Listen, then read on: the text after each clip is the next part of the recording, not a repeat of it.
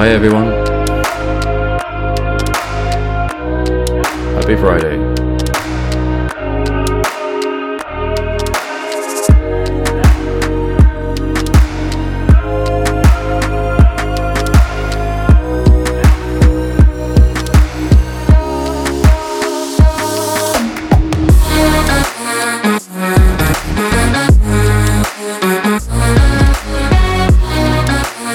Man, I love that tune.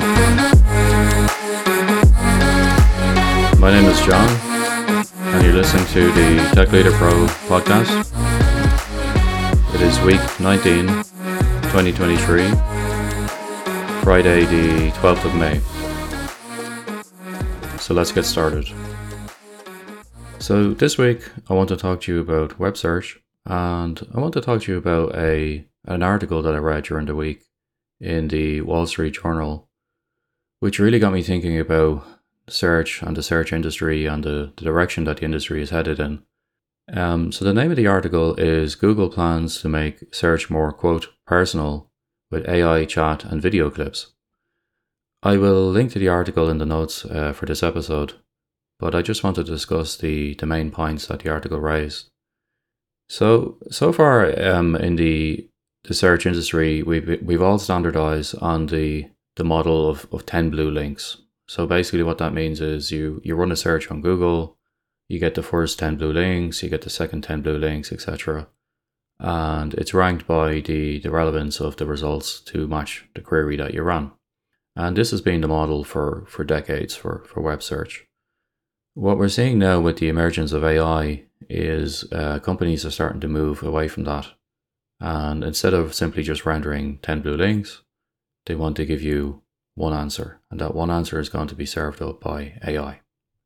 So Google are clearly moving away from this model, which is a big pivot for them. This is the model that enabled them to establish dominance in this market space.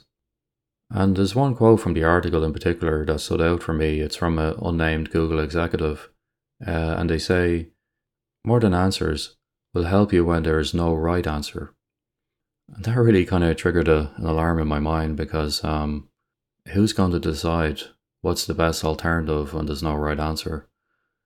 Well, clearly in this instance, that's going to be an AI algorithm. It's going to be an AI algorithm that's going to be developed by Google. So we can assume it's going to be closed sourced. We won't actually know how that works. Effectively, users are going to be putting all of their trust in that algorithm to suggest alternatives when there is no clear answer. Now, I love AI. My background is in computer science. I've actually been named on AI patent applications. So, I'm a believer. But I don't think I trust an algorithm to filter my search for knowledge. And this is why I'm building my own search engine, which contains none of this. Another quote from the article that stood out for me is the following, quote, "Google is shifting the way it presents search results to incorporate conversations with artificial intelligence, along with more short video and social media posts, a departure from the list of website results that had made it the dominant search engine for decades," end quote. So you can see a couple of things happening inside Google. One is they realize that they need to do something with AI, because everybody's doing something with AI now. It's the latest hotness. But you can also see some TikTok envy in there as well, where they're talking about putting short videos in the results, for example. If I'm doing a search for a serious topic, I don't think I need to see a TikTok video in the results, but that's just me. So that's a big bet from Google. And I think it's similar to Facebook's metaverse bet and Scale.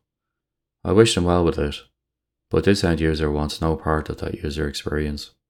Further down in the article, they actually mentioned TikTok. Quote, "Google search visitors might be more frequently prompted to ask follow-up questions or swipe through visuals, such as TikTok videos, in response to their queries," end quote. So you can see how this is going to become conversational. You as an end user, you run your search, you get a best attempt at a first answer. If you're happy with that, you take it. If you're unhappy, you swipe, you get another answer. You swipe, you get another answer. Or maybe you swipe to refine your query to dig in deeper on a certain topic. My concern here is that the algorithm is deciding what you get to swipe against. It may be a nice user experience in terms of it being quite slick and modern, but I'm concerned that, as a human being, I am putting my full trust in that algorithm to teach me, to inform me about that topic. And at the end of the day, if I'm doing a search, I'm searching about something that I don't know about, and I wish to be informed. I wish to come away smarter. Another interesting observation in the article is that Google is acknowledging that the amount of pages that's accessible publicly online is starting to plateau. This makes sense when you think about it. A lot of the content that we engage with every day is on social media. It is in some walled garden like Facebook, or it's on Twitter, which is not fully indexed by Google, or it's somewhere else that the Google bot can't access. In the past, I've seen this referred to as the invisible web. It's those parts of the web that the indexer can't reach, so as a result, it never shows up on Google search results. And this represents a shift in user behavior in general, because what you're seeing now is a lot of users are actually running their searches on Twitter directly, or they're running their searches on Instagram or Facebook. They're not actually running their searches as much on Google. And I'm sure this is reflected inside Google's analytics. They monitor search patterns very, very closely because that's their primary business. So they see what's happening, and they see the writing on the wall. And I suspect in the future, the public internet may be smaller than what we have today as more content moves into these subscriber silos, and user behavior has been altered to reflect that. They're not going to search the public internet anymore. They're searching inside those private silos. Maybe I'm being nostalgic, but I think that's a shame. I really want us to return to the old internet, and that's why I'm building my own search engine to go back to 10 Blue Links. I think 10 Blue Links was actually perfectly fine. So that's a nice pivot point for me to talk about what I'm doing this week. I have over 800,000 documents in the index now, so getting quite close to the 1 million target before I can launch the beta. So I'm pretty happy with that. I've also been doing a lot of work on the search engine itself in terms of its behavior and how it applies weightings to different fields. So for example, putting more weight on a page title than the content of the document, for example.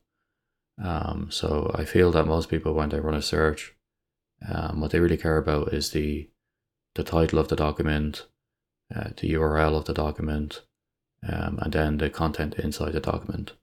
So there's a lot of tweaks that you can make in Solr to control those variables and try to make it as accurate as possible in terms of your search results. So it's been years since I looked at Solr, and I actually forgot how cool it is and how much configuration you can do in Solr and Lucene. It's an amazing open source tool. I've also nearly finished the script for the next episode of the Tech Leadership series that I'm working on, which is going to be on working with recruiters. So the script is nearly done, and I hope to record and publish that episode early next week. In terms of media that I'm enjoying this week, I watched the first few episodes of Silo on Apple Plus. It was actually better than I expected. You really have to check that out, guys. It's a lot of fun. Very mysterious. The casting is absolutely perfect. The tone is perfect. And it is very close to the book.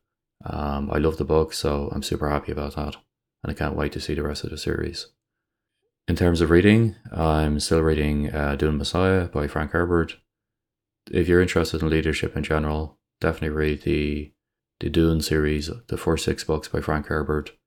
They are an absolute manual on leadership, and it's just a fantastic series.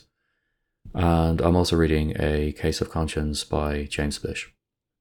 Okay, I'm going to leave it there so I can get back to work on my search index. I hope you have a great weekend, and I will publish 2 episodes next week. So I will speak to you then. Take care. Bye-bye.